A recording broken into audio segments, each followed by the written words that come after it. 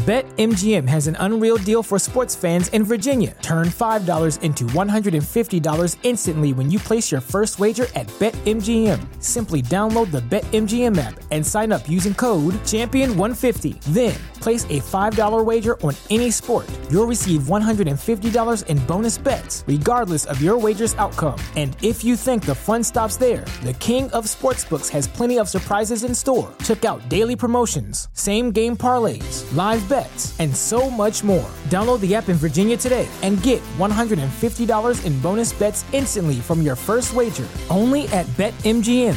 BetMGM and GameSense remind you to play responsibly. See BetMGM.com for terms. 21 plus only. Virginia only. New customer offer. Subject to eligibility requirements. Rewards are non-withdrawable bonus bets that expire in 7 days. Please gamble responsibly. Gambling problem? Call 1-800-GAMBLER. Promotional offer not available in Washington, D.C. You ever seen a ghost? Been abducted? Heard your name whispered from the other room when you're all alone? No, you say? Me either. But if you're like me, you're still fascinated by the paranormal. It seems everyone else has had an experience, and you want to believe it all. So why doesn't it happen to us? What does it all mean? How does it work? Is any of it real? Welcome to Paranorm Girl, a show that will attempt to answer these questions by taking the paranormal completely apart in search of proof. I'm not a blind believer, nor a hardened skeptic. I'm just looking for answers and willing to accept what I find. What's spooky with you? An unfinished tale. Hi, I'm an artist. When I learned that Pikachu's tail was a Mandela effect and the tip wasn't actually black but instead yellow, I knew I had residue. I had illustrated a Pikachu around 2001 in color pencil, and again in 2012 for a comic in watercolor. I dug them both out of storage and was absolutely stunned to find both tails unfinished. The ends are currently the white of the paper. I know his tail isn't white, and the rest of the illustrations are completely finished. Going down this rabbit hole due to ones such as Dilemma, Dilemna, and Chick-fil-A, Chic-fil-A. I actually attended Truett Cathy's church in First Baptist Jonesboro, and he was my brother's Sunday school teacher. I happened upon videos about Flintstones having changed from Flintstones, and Sex in the City having changed from Sex and the City. I confirmed both current spellings on Google and eBay. I thought it doesn't really make sense for Flintstones to not have a T, and Sex and the City made more sense because it included New York City as a character/subject. I never watched the show, but I studied this Emmy because there was a lot of residue. Well, it flip-flopped for me back to and back to Flintstones. And of course, I scoured YouTube looking for the ME videos about how Sex in the City used to be Sex and the City, and of course, they are all gone. It is maddening. But when you have one flip on you, it becomes extremely difficult to ignore. And just to reiterate what someone said earlier, it's very frustrating that our loved ones seem unable to talk about the phenomenon without getting very upset. It's very off-putting and weird witnessing these changes. There are several changes for me in the Bible that I don't even like discussing. As I said, I grew up in a Baptist church reading multiple Bibles, listening to a sermon a day as I got older, and I'm just extremely perplexed at how to process what is happening. There isn't much residue for flip-flopping, but you can occasionally find something on Reddit or YouTube where someone is saying an ME is a certain way, but is now wrong in this timeline. I like the quantum immortality theory, but I think my Pikachu story and all residue speaks to reality changing as opposed to us shifting realities. Unless realities are merging, maybe it's a little bit of everything. One last personal ME. I used to ride my brother's huge four-wheeler around my parents' house like it was a racetrack for an entire summer when I was in school. I would also ride it on trails. The handlebars were so far apart that my forearms would get ripped from briars on the edge of the narrow trails. When I brought up this memory at my brother's birthday lunch, he couldn't remember the four-wheeler and neither could my parents. I tried for several minutes and none of them could remember. I just felt sick inside. And I wonder sometimes if we shifted away from our loved ones that we knew and they were replaced with copies, or that it's still them, but from a different reality. Good morning, good afternoon, good evening, come one, come all. I've always had an interest in the paranormal ever since I can remember. It was an interest I picked up in large part thanks to my mom. We would stay up late having discussions about all aspects of it or listening to Art Bell on Coast to Coast while falling asleep. It was inherently a part of my upbringing, but never more than to the point of spectatorship. Once I got older, and thanks to people I've met along the way, classes I've taken, and critical thinking skills I've acquired over the years, I took on a more skeptical stance on a lot of things. I questioned a lot of things, including the paranormal, though it remained a subject that, quite simply put, continued to fascinate me, though I didn't understand it deeply.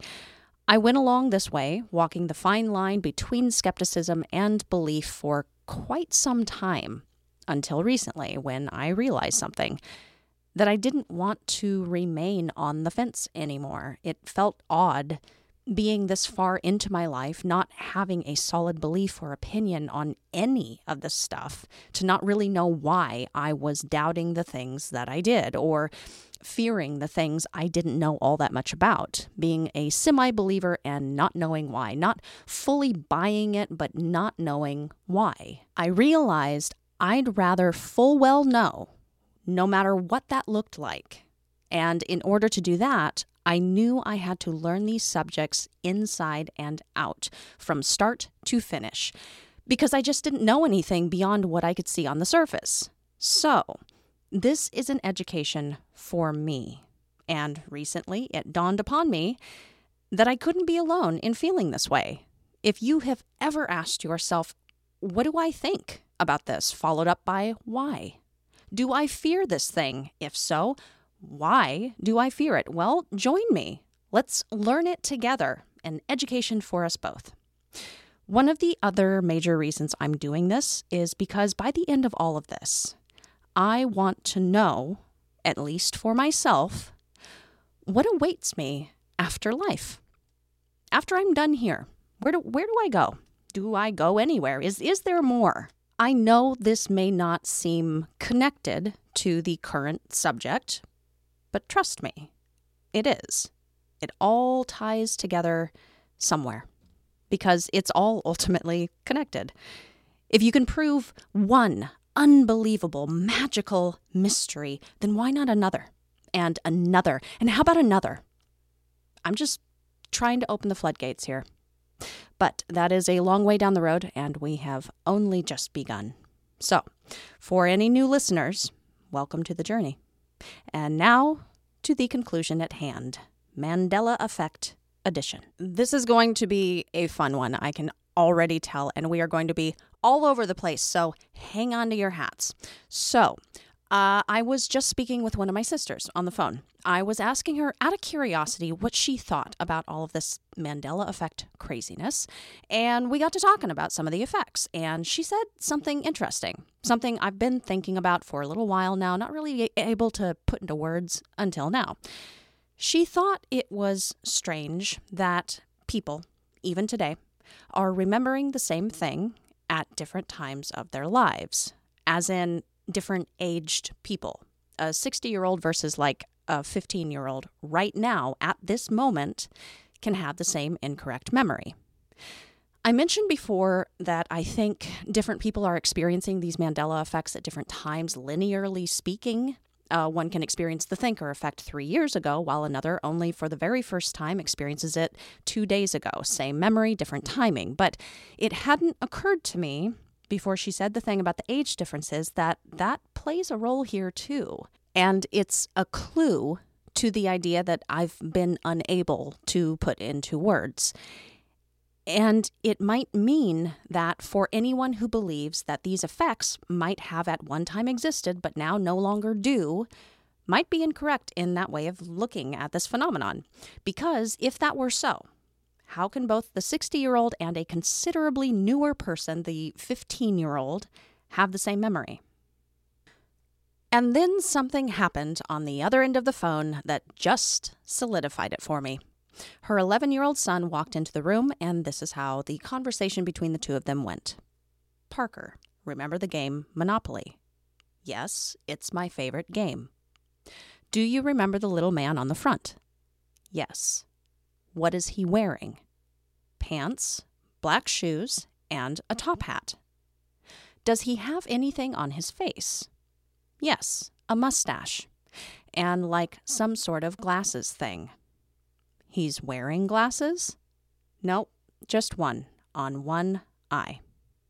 My nephew, just now on the phone, said Monopoly was his favorite game, and that Uncle Pennybags wears a monocle. Now, he could be in his room right now at this moment, having been talking about his favorite board game, staring at the front of it and realizing that his memory was incorrect. But how did he have that memory to begin with? Welcome back to Paranorm Girl. I am your host, Kristen. We made it, you guys. 'Tis the season 2 finale and time to celebrate. We have certainly earned it. This was a really tough subject to get through. My brain still hurts, so congratulations to you all. If you've made it thus far, you should be really proud of yourselves. I know I am. This episode was a really hard one to sketch out in order to be sure to say what it is that I want to say, to put it into words. I really had to step back and simplify for myself what this episode was going to ultimately look like. I was grappling with how do I explain the causes and the theories that I think might be responsible for it when I myself don't 100% understand, like black holes, string theory. Not trying to be an astrophysicist here or get my degree in theoretical physics, but after stressing for way too long with this hurdle, I realized something. I can decide to believe or decide to forego the belief in something and know why I feel that way and not have to understand the how of it. Does that make sense? I sure hope so. So take a sip of whatever drink of your choice and let's get into it. Thought it might be kind of cool to kick this all off with a little debunking fun with the debunkers. Let's take a look at what they have said and why all of their logical causes are absolutely crazy. They think we saw some alternate version of a logo one time when we were kids. Doesn't matter how it was altered, whether somebody misspelled Looney Tunes in a kid's magazine once, or Hello Clarice was misquoted, misattributed once by a celebrity during an interview, or a friend talked about how he loved Ed McMahon and those fun balloons-filled commercials he used to do, and we went on with our lives. The correct version of the cartoon title, watching Silence of the Lambs in its entirety, or seeing the Publishers Clearinghouse correct spokesman on the commercials and postcards in our mailbox. But we, for some reason, only remember the altered version that we came across that one time, while all along, living alongside the truth, staring us right in our faces for our entire lives, until one day, without reason or cause, we suddenly startle from our zoned-out, sheep-like slumber and realize, hey, that's not the way it is. Are we all understanding how preposterous this sounds? Why in the world would we have heard or seen the alteration one time, but held on to that as fact, even while seeing or hearing the correct version all around us, only to one day finally awaken to that correct version that has been all around us up to that point? It's absurd. Okay. Already said this one needs to be said again. Source amnesia. We already know children are quite susceptible to it. Already know that. Already talked about it. But what about someone who doesn't experience the Mandela effect until adulthood? A fully functioning adult brain experiencing a blanket shift in something for the first time, far from the reaches of an overly imaginative, childlike psyche that might incorporate having learned something earlier into their own reality, making it their own memory, And let's say we are talking about us as adults being unable to accept a truth when it's presented to us. Let me ask you, did you ever believe in Santa Claus? Do you still? Or were you ever told that eating carrots could give you the ability to see in the dark? Were you able to accept it when you learned that they didn't? Things you were taught as a child that you might have actually believed vehemently for a good portion of your life. However, unlike the memories we have of the Mandela effects, wasn't it kind of easy to let those other ones go once you were enlightened? There is a stark difference between a long-held memory of something we learned and being able to just let it go because we learn that we are wrong, and standing firm because we know that what we remember is correct. And they sure do like to throw misinformation effect around. You are misinformed with information after an event has taken place. This effect depends on presupposition, leading the witness to be official about it. You know something that's kind of fun to do? I've done it out of curiosity. I've had it done to me, and it's blown my mind. When you simply ask the question, hey, Sarah, what do you remember about blank? Fill in with any ME your heart desires and see what they say. Is that question at all leading? In fact, nowadays, knowing what I know, I specifically am careful and sure to not add any information when I'm asking this question, because I honestly want to know what they remember. 9 times out of 10, you know what happens? They say what I am expecting them to say. It is crazy to blame it all on misinformation effect, as if every believer of the Mandela effect is running around leading every person they speak to into wacky world with them by filling in the answers before the person even has time to think about it. And let's be honest, you know how aggressive people are nowadays. If they really do not remember what you remember about something so insignificant as Smokey the Bear versus Smokey Bear, they're going to argue with you. Okay, next. We are all whack job conspiracy nutballs. It's a fun one, I know. Honestly asking the debunkers here, and not trying to be abrasive, but are you all taking crazy pills right now? Seriously? You honestly believe that a person has to be nutty if they sincerely remember a different version of something? Really?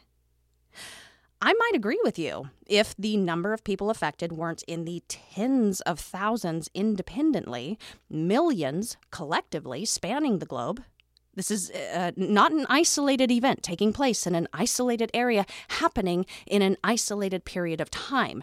This is not comparable to mass hysteria. This is invasively everywhere and can quite honestly affect anyone. Next up, we're all confabulating liars, confabulating lies all over the place. I told you all about a crazy flip-flop that took place for me recently. From start to finish, from the learning it was a Mandela effect to learning it had flipped on me, all took place within the span of the last couple of months. It's quite fresh. Why would I speak about it, risk the embarrassment, risk my credibility, if I wasn't 100% certain that it had taken place the way that it had? Why would I do that? I honestly thought about not saying anything about it because I knew how it sounded, because of the risk I felt I was taking. But it was the flip-flop episode, for crying out loud. How could I not talk about it? Timing is divine, man. Reality is weird, and sometimes the message comes through loud and clear. It was a confirmation for me that I couldn't not share with you guys. And I have mentioned this one before, the idea of the expectation effect playing a major role in the experience of Mandela effect. I've talked about it multiple times, that experiencers of the Mandela effect come to notice these effects due to expectation that something should be a certain way, even if it is plainly not when it's presented another way right in front of their face, and the psychological dissonance that can happen when such a thing occurs. But I see your expectation effect, debunkers, and raise you the change blindness effect. Most everyone suffers from change blindness. Because our attention is limited and we constantly have to pick and choose what we are focusing on, we might completely miss a total change of something in our environment, even a big change, let alone some of these considered insignificant changes made by the Mandela effect. Researchers Daniel Simons and Daniel Levin conducted this experiment originally. It has been reproduced quite a few times since, and it's kind of awesome and funny to watch these videos of the unsuspecting public fall for these changes without a bat of an eye. I really recommend you guys, go check this out. I will post something below, but, you can just search on YouTube or Vimeo and you'll be able to watch a whole slew of these types of experiments. But here is an example of what they do during the experiment. The one I just watched had 2 male actors on standby on a boardwalk. Lots of people around. One of the actors asked a random stranger where the metro is, and the random person started directing them. A short time into them giving directions, the people conducting the experiment had some people walk between the actor and the random person with a surfboard, interrupting them briefly. As the surfboard dudes walked between them, the actor switched out with a completely different person, and the random stranger, without a hitch or a double look or anything, simply continued relaying the directions, not noticing that they were talking to a completely different stranger. And this video was especially interesting because the researchers took it one step further.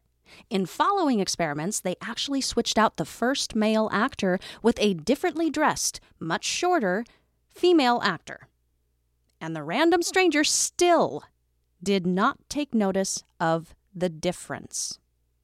With their original experiment on change blindness, Simons and Levin asked the question, how often in real life does a person suddenly turn into someone else, an object suddenly blink into existence, or a person's shirt change color right before your eyes? These things simply don't happen in our day-to-day existence, so we tend not to notice them when they happen in a staged experiment. And what I'm getting at here is this. I don't think it is that out of reach to consider that the skeptics of this phenomenon might be suffering from the expectation effect more so than they might like to admit, because of their focus on reality and how reality should present. They expect it to continue doing so. Hence, any change brought about by the Mandela effect can't possibly have ever been the case because they do not expect reality to work that way. And the winner of all debunks. These are all nothing but false memories, or this term I didn't learn until recently. It is referred to as an MMDE, mass memory discrepancy effect, the unusual phenomenon where a large group of people remember something differently than how it occurred. I think this would absolutely apply. If we all remembered something differently than how it occurred, but all in different and unique ways, because we are all different and unique individuals with different and unique life experiences. But I will say it again one last time loudly for those debunkers in the back. If this is MMDE, if these are false memories, how can we all be having the same one? I did decide on the margarita this time. It's quite hot here today, which is very strange. It's November. This is refreshing. Don't judge me.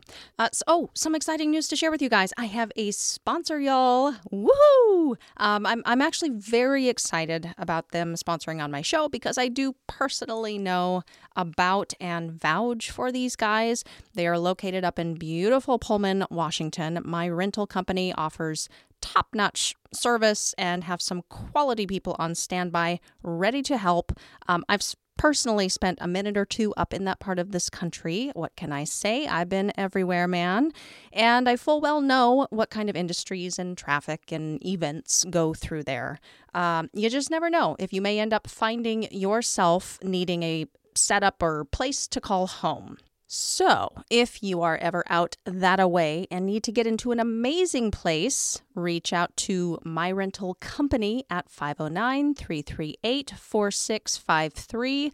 They are certainly Pullman's go-to for high-quality rental properties.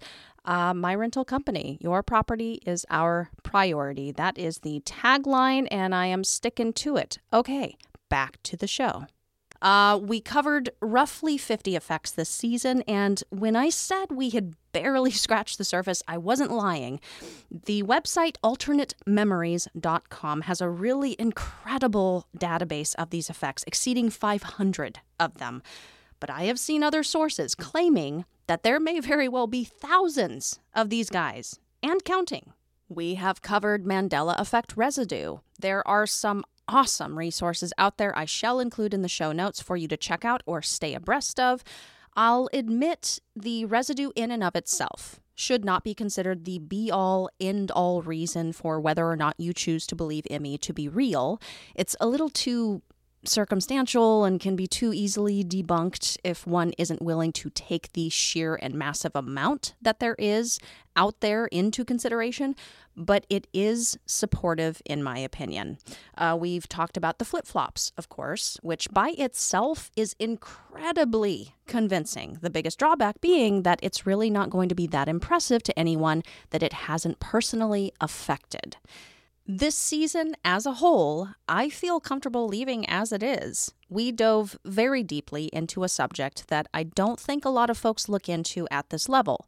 I personally received a good, in-depth education on the matter and some new beliefs and a new perspective on the paranormal and on reality too, which I wasn't expecting, but is information I'm glad to now have. It makes me very excited to explore an entirely different subject next season. Who knows what we'll come to learn next? I sincerely hope you feel the same, and I'd love to have you all join me there. But all good things must come to an end. I will wrap this subject up shortly in a pretty little bow. But before I do, I am excited to announce the topic for the third season. I received some awesome suggestions that I'm definitely adding to the roster for future seasons. So thank you to everyone who submitted. Deja vu actually came up quite a few times, which was surprising for me. I shall incorporate it somehow, somewhere. Someone said sleep paralysis. I told them to go listen to season 1. Actually, I didn't. I ain't rude. I thanked them for the suggestion and said I could absolutely talk about it again because it is fascinating and I do love a good talk on shadow people. Dreams, dream interpretation, the law of attraction, all great ideas. One of my favorite suggestions by far was an entire season devoted to haunted Louisiana. That has major potential and got me thinking that I could actually start to incorporate deep dives for all states and their most haunted locations and people and lore, legends. So thank you, Virat. This is a special thank you to you, sir. I really am taking your suggestion to heart. I thank you, sir. Happy birthday to me. You will understand that. And so that I can really start focusing on putting that project together, let me know if that's something you all would be interested in learning, and I'll cover your state. But the overwhelming enthusiasm shared by numerous people ended up being demons and demonic possession. And I'm stoked. Dudes, stoked.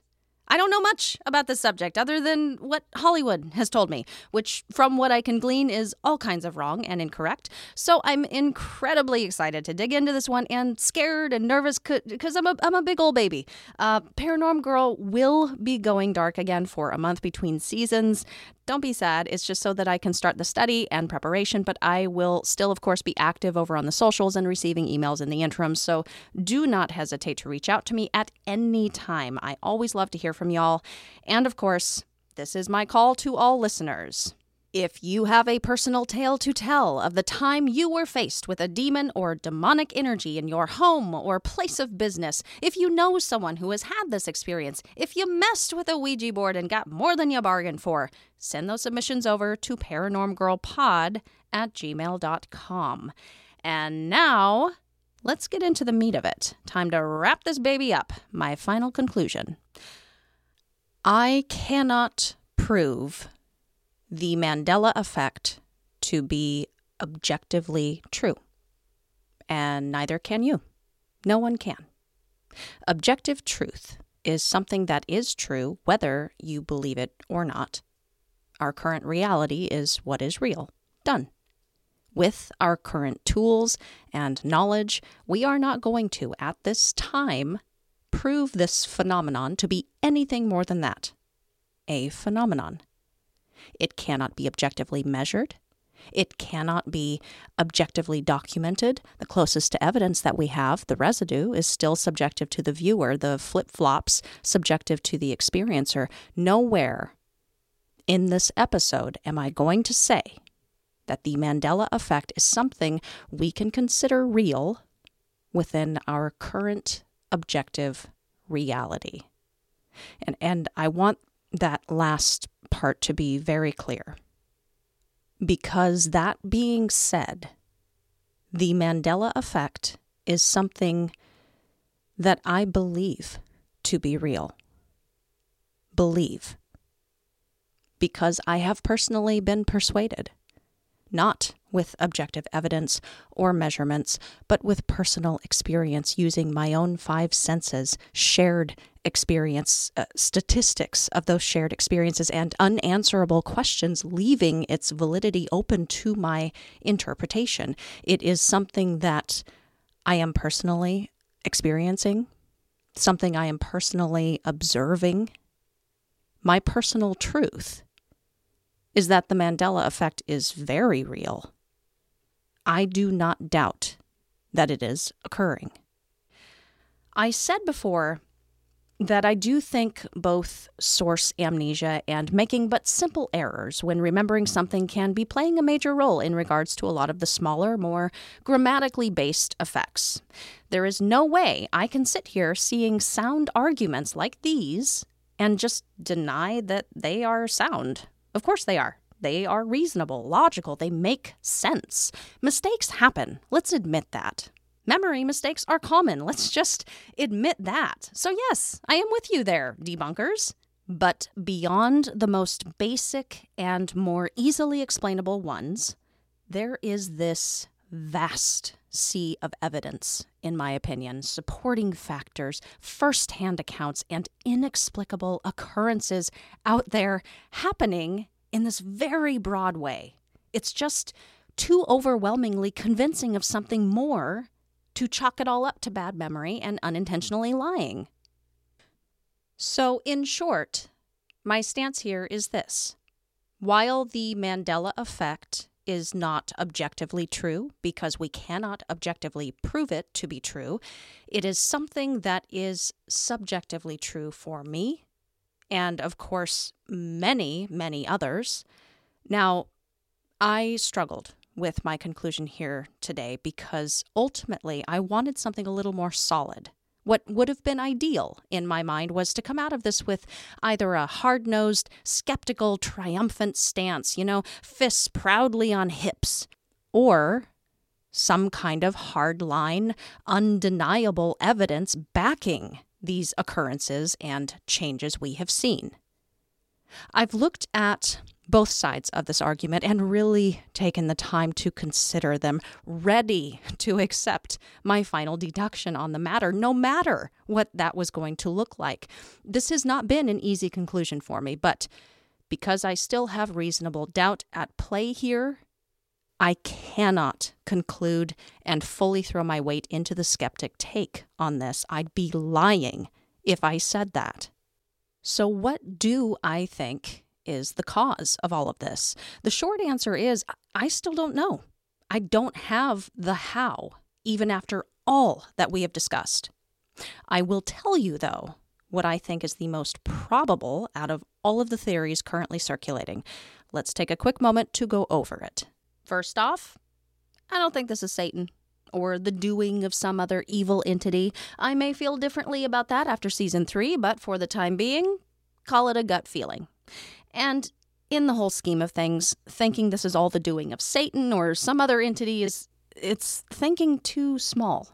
Definitely think whatever is going on is big picture stuff, like entire picture stuff. Could it be time travel? While time travel is theoretically possible, with as little as I know about the process, it's not yet something I can sink my teeth into as a reasonable explanation behind these changes. And I do gotta wonder, if we're saying that all MEs are the result of someone going back in time and causing the change, my question is, why? So there's this subclass of these effects I just did not have time to get into, but it regards disappearing land masses and their populations, and also includes relocated land masses such as New Zealand not being just northeast of Australia, as many people recall learning it to be, but actually southeast of it. I can't quite make it make sense in my mind how a lone time traveler would have gone back in time and moved a piece of geography or unearthed it entirely. And if they were somehow able to do so, again, why? What part in our evolution would that play a major purpose in? Aside from waking people up to the stranger side of reality with these Mandela effects, I just cannot conceive a very good reason for a time traveler somehow causing these particular changes to take place. Quantum computers isn't talked about quite at the level that I think it should be in regards to this phenomenon. Because of their possible capabilities and the possible unseen repercussions of those capabilities, their very existence makes me incredibly nervous. And while I believe they could have the ability to be causing changes we are seeing at some future point, there's no evidence yet, and research is ongoing as to whether any of the computation that has occurred already is anything more than what a classic current-day computer can already do. The reason quantum computers makes me nervous is their theorized ability to access alternate timelines and pull things from them back into our own in order to solve a problem that we could currently be having. It's lauded as a faster, smarter, massively supreme machine and technology that surpasses any other technology on this planet, at least that we know of. NASA has one, the University of Southern California has one, Google AI has one. So some very smart, very rich institutions are interested in having access to this technology. Even though, at this current moment, at least that we know of, there has been no occurrence of this reaching into parallel timelines and bringing something back. None of that has been validated, and quantum computers essentially sit, again, currently, at the same computational levels as classic computers, just faster and able to process larger amounts of data, of course. The idea that it one day will is disturbing to me. Your scientists were so preoccupied with whether or not they could, they didn't stop to think if they should. Jurassic Park, thank you very much. Dark thought here before we move on. While I don't think that any quantum computer that we currently possess in our current reality is the cause of the changes we are seeing, I cannot speak for any quantum computer in another timeline that has surpassed its infancy and is now either intentionally pulling things from our timeline for their own purposes, or even scarier, unintentionally causing the Mandela effect changes with its quantum computations, and the users in that timeline aren't even aware that it's happening. All theoretical, of course. Thank goodness. Do I think that CERN is causing all of this madness? This is going to be an unpopular opinion, but no, I do not. The theory that considers CERN as the culprit hinges very heavily on the idea that they are creating black holes that are sucking us in and spitting us out onto another timeline or parallel universe or wherever the heck black holes supposedly put you down after they have completely broken anything down that has traveled through them into an infinite number of atoms and molecules, and then magically and very luckily for us put us all back together again, save for an added curly Q on the Ford logo. Number one, if this were somehow happening, the dismantling of our very matter and assembly of it all back together, don't you think we would be seeing much bigger changes? Heads on butts, missing or misplaced monuments, a red sky? Number two, I am pro-science and pro-logic, despite what I sometimes talk about on this show. CERN's website and mission statement are very clear about what they are doing. Articles and videos on their social media that they put out are very transparent. I don't think anything weird is going on. They are just a group of very smart scientists doing science. And number 3, while the collider they use is quite massive, from what I understand, the stuff that is going on inside of said collider is literally the smallest. Teeny tiny. They aren't creating nuclear blasts or cataclysmic collisions in there. I doubt it even makes a sound when they ping 2 subatomic particles together. If it did, I bet it would be super cute, like ding or ba-doo. You know, maybe I'm wrong. Any CERN scientists listening, what does it sound like when particles collide? My point being here that no result of any of their experiments is all that large. So if they are creating black holes, if they are creating antimatter, it's not on any scale that should be alarming to the masses. Not yet, anyway. I believe the discoveries they make are incredible and important only to better and further help us understand the world around us. Do I think it possible we are in a simulation? Absolutely. Am I ready to be on team simulation? Absolutely not. A totally immersive, incredibly realistic simulation is, in my opinion, one of the best explanations for what is going on with ME, and can possibly be one of the best explanations for the paranormal. Even numerous scientists and those who theorize and work with the concept of multiverse theory, quantum computers, parallel timelines, etc., are interested in connecting to this idea that none of this is real, that it's all rendered images and code, that even the great religions of the world ultimately support the same idea, just giving it different terms. They all can agree that none of this is actually real. We are all but players on the stage, and the real us, the controllers of our avatar, are going to be outside of the simulation at some point, finished playing, finished participating, and go home. The real reality that's out there, not down or in here. Rizwan Virk, a scientist at MIT and the author who wrote the book The Simulation Hypothesis, and his new book and sequel called The Simulated Multiverse, talks at length on this subject. He has a background in gaming, computer programming, virtual reality, and of course, a logic-based solid grounding in science. He talks about this experience he had that kind of set him down this path of thinking of our reality in this way, where he'd been playing a virtual reality ping pong game. And he says he was so immersed in the world he was playing in that he went to set his paddle down on the table that wasn't there. That could be pretty jarring to suddenly realize your reality that you've bought into up to that point, something so real that you forget it's not actually reality, suddenly doesn't work the way you believed it to, when it doesn't follow the rules by your understanding. And Mr. Virk takes some time in his books to make the connections between the simulation hypothesis and the paranormal and the Mandela effect. He says that he didn't quite buy anything being said about the Mandela effect at first because, you know, what respectable scientist would.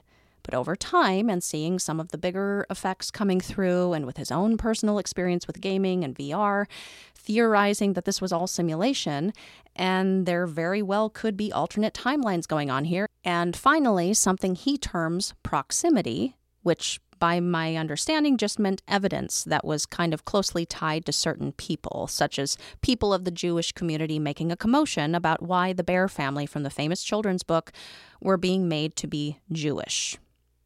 Stein. It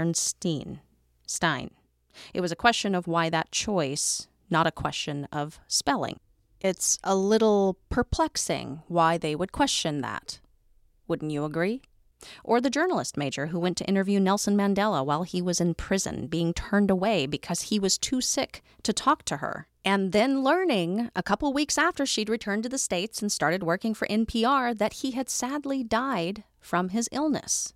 This was in the 80s. She is what Mr. Virk would consider someone credible and someone in close proximity to this particular effect. It's all incredibly fascinating and convincing. So, My reasoning for not going full-on simulation team is this. From a simulation point of view, you would have to believe that these bodies are simply avatars, that we are existing within a role-play game, that the scenery around us is simply code, rendering in the way it is designed to.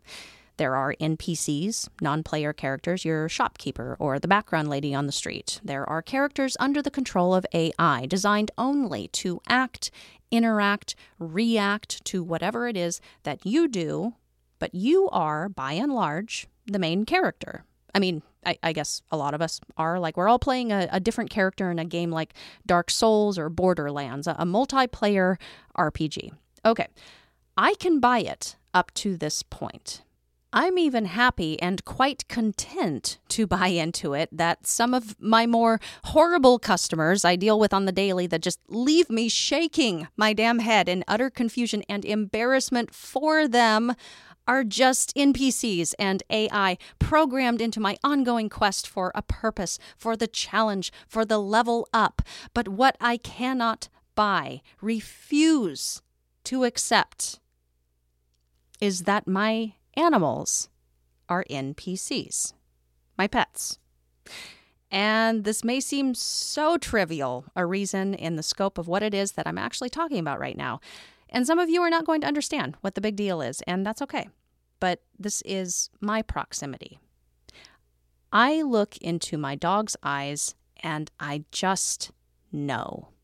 I innately know that there is a sentient being in there, a soul, if you prefer. He isn't just set dressing. There is something inside of him that is also inside of me. He hurts like I can hurt. He loves like I can love. He feels. He exists. He is as real and sentient as I am. So if he, by simulation standards, is nothing more than code, AI, an NPC, then so am I. And there is no way in hell I'm ever going to buy that. I will remain open to this theory as a cause, of course, as I remain utterly fascinated by it, as always, but that is where I stand on it for now. So, with all of that being said, here is my final conclusion. This is what I believe to be true about the causation of ME. That other dimensions and parallel universes exist, that both time and reality are a construct of the human mind, and that the collective consciousness is powerful beyond belief. Let me break it down for you. This following bit is taken from an interview with Neil deGrasse Tyson, where he's talking about multiple dimensions. So, in quantum physics, there are these particles that flit in and out of existence. They defy our actual sensibilities, don't know where these things go or where they come from. And these particles can disappear and instantaneously appear in another location, arriving at faster than the speed of light. We do not understand why or how they do this, but the fact that they do this is observable, measurable.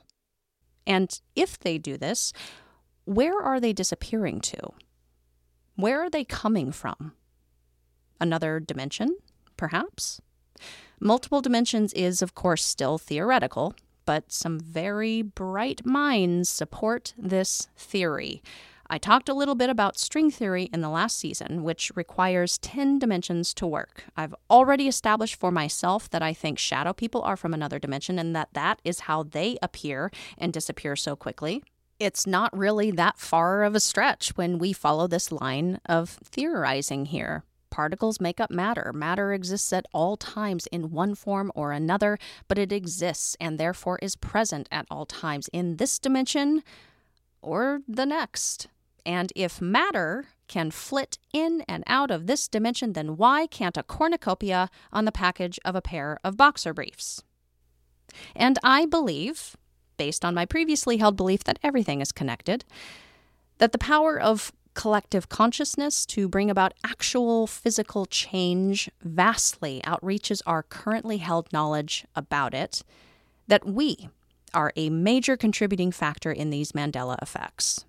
The idea that the power of our minds can actually change the very reality around us, can change matter, Mind over matter, baby. And whether or not it is intentional and whether or not it is for some purpose, I do believe we play a role in this. We define reality. The definition of reality is what it is because we decided it was. We continue to believe it is this way because it's what we are taught. Eileen Colts called it a paradigm shift when what you believe to be reality starts changing right before your eyes. It's hard to accept that it could be something other than what we've always known to be true. I must have had a shift somewhere along the lines because now I firmly grasp that reality as I knew it is no longer. Reality is not a solid thing to me anymore. It's more fluid than that. It fluctuates, it adjusts, it is malleable. And this is the big picture stuff that I'm talking about. I think there are quite a few things at play. And I think it is paranormal and I think it is scientific because I think ultimately we might end up discovering that these two worlds are much, much closer to each other than we've always thought. We just do not have that knowledge yet. We haven't objectively proven yet what it is that I'm talking about. But the unknown of yesterday is the known of today. Every day we discover something new that we didn't know before. Perhaps that we didn't even conceive of a year ago. Think of where we are compared to early man. They didn't know the earth revolved around the sun. They wouldn't have known the right questions to ask in order to reach that conclusion. In the Middle Ages, people believed illness was caused by an imbalance in the humors of a body, and you could rid yourself of the disease by bleeding. Medical science was primitive. They didn't yet know the questions to ask in order to gain that knowledge. Prior to the invention of CPR and defibrillation and other resuscitation treatments of the 20th century, the lack of a heartbeat was the definition of death. And now research is ongoing into these things called near-death experiences because without a heartbeat, without brain function, without consciousness, people are returning with stories to tell. Prior to the 20th century, we didn't yet know the questions to ask in order to reach the current knowledge. And 3 months ago, I believed reality to be a solid, physical, law-abiding, unchangeable constant that could be relied upon. I believed that human consciousness and the combined power of it was limited, finite, but with enough time, study, research, and listening to others. My mind has been opened to a new perspective on reality, on the power of my mind, on the paranormal, and yes, the Mandela effect. And I am hopeful that if I can remain open-minded and ask the right questions, that I will be able to comprehend the actual truth when I am finally faced with it. Stick a fork in me. I am done. We made it. By dog, we made it. This has been the Paranorm Girl Podcast, final take on the Mandela effect. Thank you so much for tuning in all season. You guys are simply fabulous. Remember to send your demonic story submissions to the email paranormgirlpod@gmail.com and reach out at paranormgirlpod on any of the socials with any questions, concerns, debates, chocolate chip cookie recipes, life hacks, whatever. You decide. I'm here for it. If you have enjoyed this season and want to show me some love, please rate and review the show on whichever platform you're listening. If you hated this season's subject and just need to take your anger out on someone, I have phone numbers of some awful exes that I'm more than willing to share. They deserve it. All for now, and scene, here is your final note. Did you know that Timmy never fell down a well? You do now. And it's I'll huff and I'll puff and I'll blow your house in. And that it is the wolf and not the lion who lays down with the lamb in the Bible. People remember watching that Lassie episode, and they recall hearing the Three Little Piggies bedtime story numerous times where the house blows down.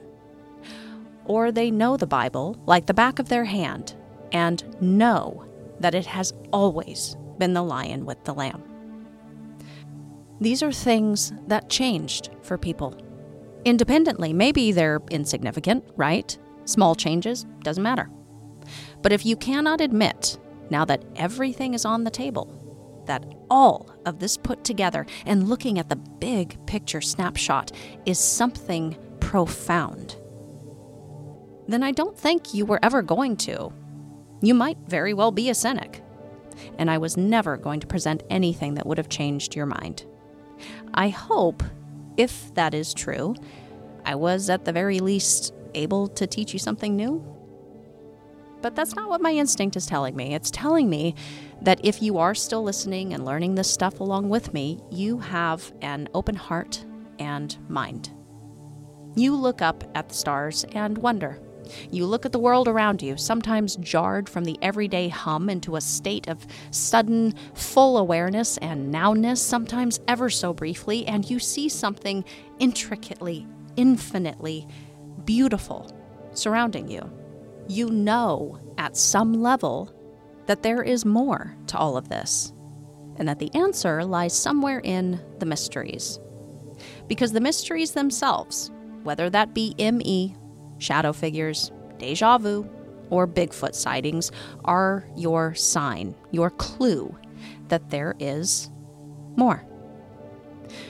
I do think we need to find a way, though, to be open to the paranormal while also keeping one foot firmly planted in our reality, to not completely detach.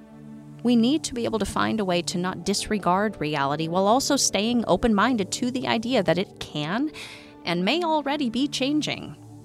A delicate balance. Widen your perspective, no matter where you currently stand. I think that is the best course of action right now. It is the mark of an educated mind to be able to entertain a thought without accepting it. Aristotle. And I'm not directing that quote at any one side of this issue. It's directed at both. Believers, understand that reality and factual evidence exist right alongside your faith, because it does. A belief should never outweigh an objective fact. Question, but don't disregard. Skeptics, understand that there are things that even scientists and doctors do not have an answer for. They do not know. Understand that there are inexplicable things occurring all around us all of the time, because there are. And maybe a little bit of faith in entertaining the possibilities might be the best course of action you could take. As Aristotle says, you can entertain that thought without accepting it. Stay open. And I'm willing to bet you already have a certain level of belief in an unseen force. You just take it for granted without thinking about it. We can all agree gravity exists. Gravity works. Yes.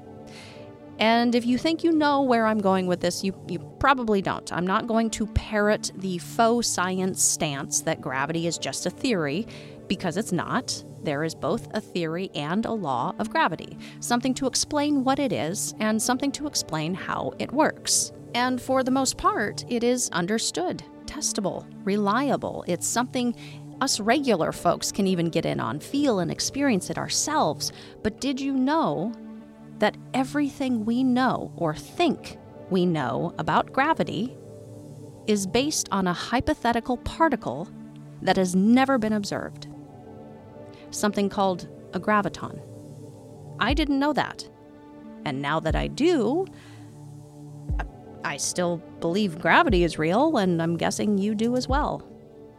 So, since we all can believe and rely on a force that is entirely based on a particle that is undetectable, maybe staying open to the possibility that reality can shift, that ghosts could be real, that chakras can be cleared and tuned for better health, or that crystals and astrology can better help you conduct your life, maybe all of that doesn't have to be quite the stretch that you think it is. I hope this season found you well and leaves you wiser. See you guys back here in a month. Stay safe, keep the nightlight on, and sleep with one eye open. BetMGM has an unreal deal for sports fans in Virginia. Turn $5 into $150 instantly when you place your first wager at BetMGM. Simply download the BetMGM app and sign up using code Champion150. Then, place a $5 wager on any sport. You'll receive $150 in bonus bets, regardless of your wager's outcome. And if you think the fun stops there, the King of Sportsbooks has plenty of surprises in store. Check out daily promotions, same-game parlays, live bets, and so much more. Download the app in Virginia today and get $150 in bonus bets instantly from your first wager. Only at BetMGM. BetMGM and GameSense remind you to play responsibly. See BetMGM.com for terms. 21 plus only. Virginia only. New customer offer. Subject to eligibility requirements. Rewards are non-withdrawable bonus bets that expire in 7 days. Please gamble responsibly. Gambling problem? Call 1-800-GAMBLER. Promotional offer not available in Washington, D.C. What's so special about Hero Bread's soft, fluffy, and delicious breads, buns, and tortillas? These ultra-low net-carb baked goods contain zero sugar, fewer calories, and more protein than the leading brands, and are high in fiber to support gut health. Shop now at Hero.co.